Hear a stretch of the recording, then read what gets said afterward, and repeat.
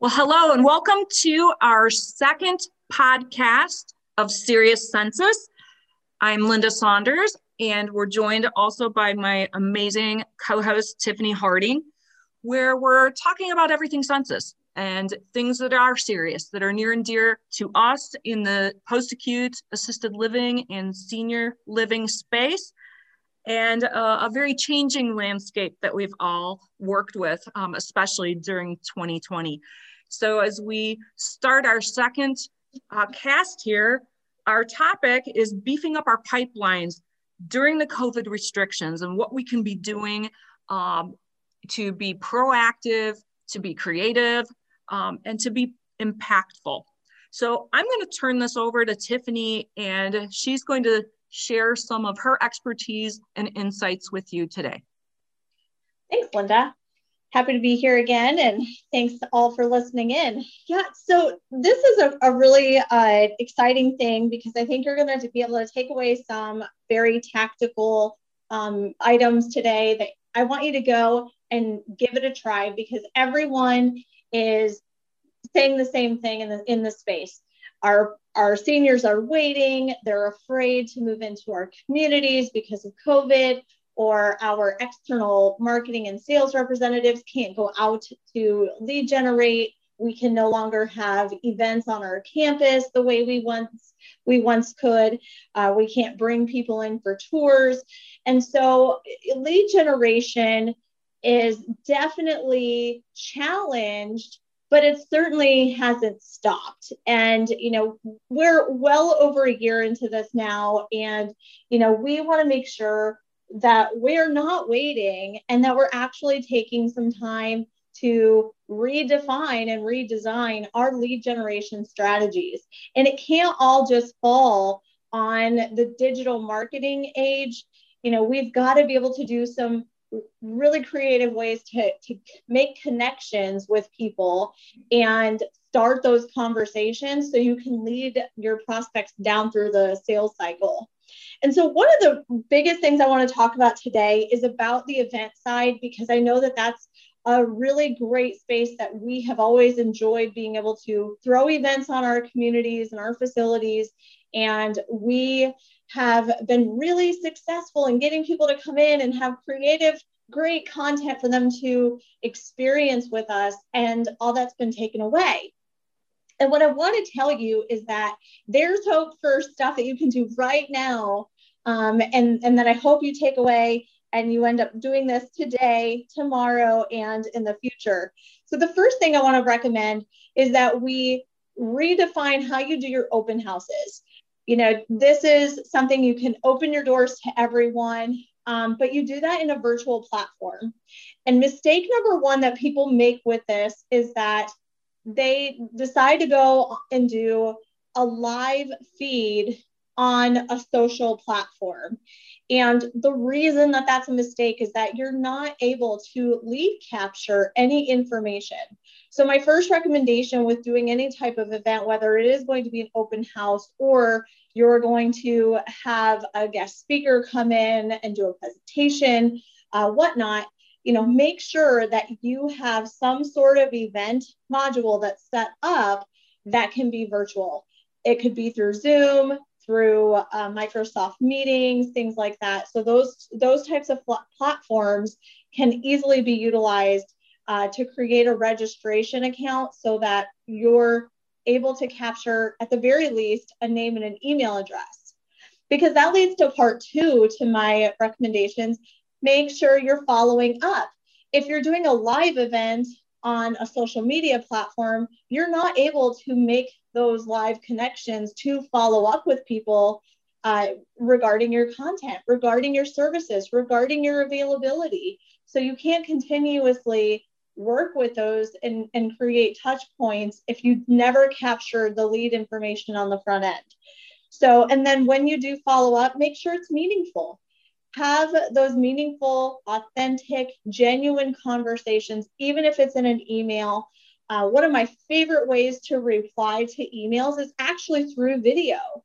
Take a video of yourself, practice this a few times, because I promise you it gets a little uncomfortable, but take a video of yourself and send it as your reply to your email.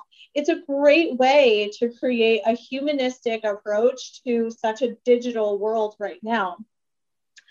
And, just make sure that you continue to stay connected. Post your conversation, make sure you send something to that person. If they're a really good, strong prospect, go ahead, send them a little gift box that has maybe a magazine on the topics that you guys discussed. If they love gardening or they really love the cooking channel, as you're going through that discovery with your prospects, make sure that your follow-up is very meaningful and personal. But again, going back to getting people into your pipeline, when you're doing these events, you need to make sure that you're doing it in a way where you're able to capture leads, and it gives you a way to have a next step. And I know that some of our marketing professionals who are constantly out in the hospitals are like, well, we can't go into the hospitals. And, Linda, I want to kick this over to you because, I know you've done a lot in the way of working within the hospital systems and kind of being a bridge between hospitals and facilities and communities in the form of CEUs. So can you talk a little bit about that strategy and how that unfolds? Sure, Tiffany. Great insight on those events. I really appreciate that. Absolutely. As you know, our referral sources that are out there, primarily your case managers, your nurses, social workers, those navigators, they're all licensed individuals that in the majority of the states here, they have a continuing education requirement in order for them to have their license renewed. And it could be 10 hours every 2 years or 20 hours. And so one of the great things, even as access was becoming more limited in the hospitals, and certainly since COVID, is through education. They don't want online CEs. They don't want to do a take-home CE. They really want the human contact too. So a lot of what I've done in the last several years, not just in 2020, was providing those CEs for those licensed professionals as a means of creating that conduit, creating that interconnectivity so that the sponsoring organization, a skilled nursing facility, assisted living, or a CCRC type model could have a captured audience to be able to share their message, to be able to announce their outcomes or how they are serving as their hospital or their healthcare entity's partner, but then they also get their education at the same time. And some of that education is required. For instance, like your ethics and some of those, they have to have a certain amount of hours there. And so being able to teach some really cool out of the box things that people are excited about. And some of the most popular topics in the last year have been, finding balance in the midst of chaos. I started teaching that 2 years before COVID, and then the demand for it just shot up. Or fearless in the face of crisis, chaos, and uncertainty, because that finish line or the end game, it was just such a moving target that people were struggling with that too. And just to be able to get their courage up. And then also along with it, a relatively new program, which does count as one of those ethics hours, is how to mindfully navigate ethical dilemmas during the pandemic, because there's been a boatload of them throughout the entire healthcare constellation, very different perspectives, and a lot of things between different states, because even though we all have some of those same rules, how they're implemented, how we operate is very, very different. So those can be a real solution and a great source of networking, some camaraderie, or just the fact, gosh, we're not alone, and a cool way to thank your healthcare partners that are out there, like yourselves, that are handling some of those exact same struggles. And the touch point, like what Tiffany was talking about, another touch point after something like that is being able to either hand deliver that certificate to them, because they do have to have a certificate to upload for their approval, or having, again, those touch points afterwards for communication. Most of the times when we teach something, they automatically set a second date at the hospital because they love it, or they're like, hey, can we do this after hours?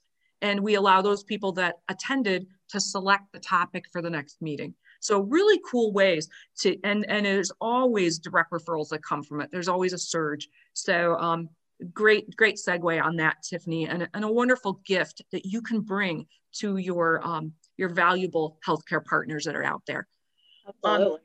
So as this particular program with beefing up that pipeline, we're actually in a couple episodes going to give you the second part of this, because we know this is a pretty meaty topic. In closing though, we do want to have our song. And actually prior to that, let me give you that contact information. We gave that the first time. A telephone that we're always accessible by, because we know that census never sleeps. And that number is area code 614-582-6733. Again, that's 614-582-6733. So our song that we end with you today is actually one of my all-time faves. And it's all about Tom Petty. And I think it really emphasizes what you've all dealt with in terms of sticking with this amazing profession, with this calling, and also standing firm to what your beliefs are.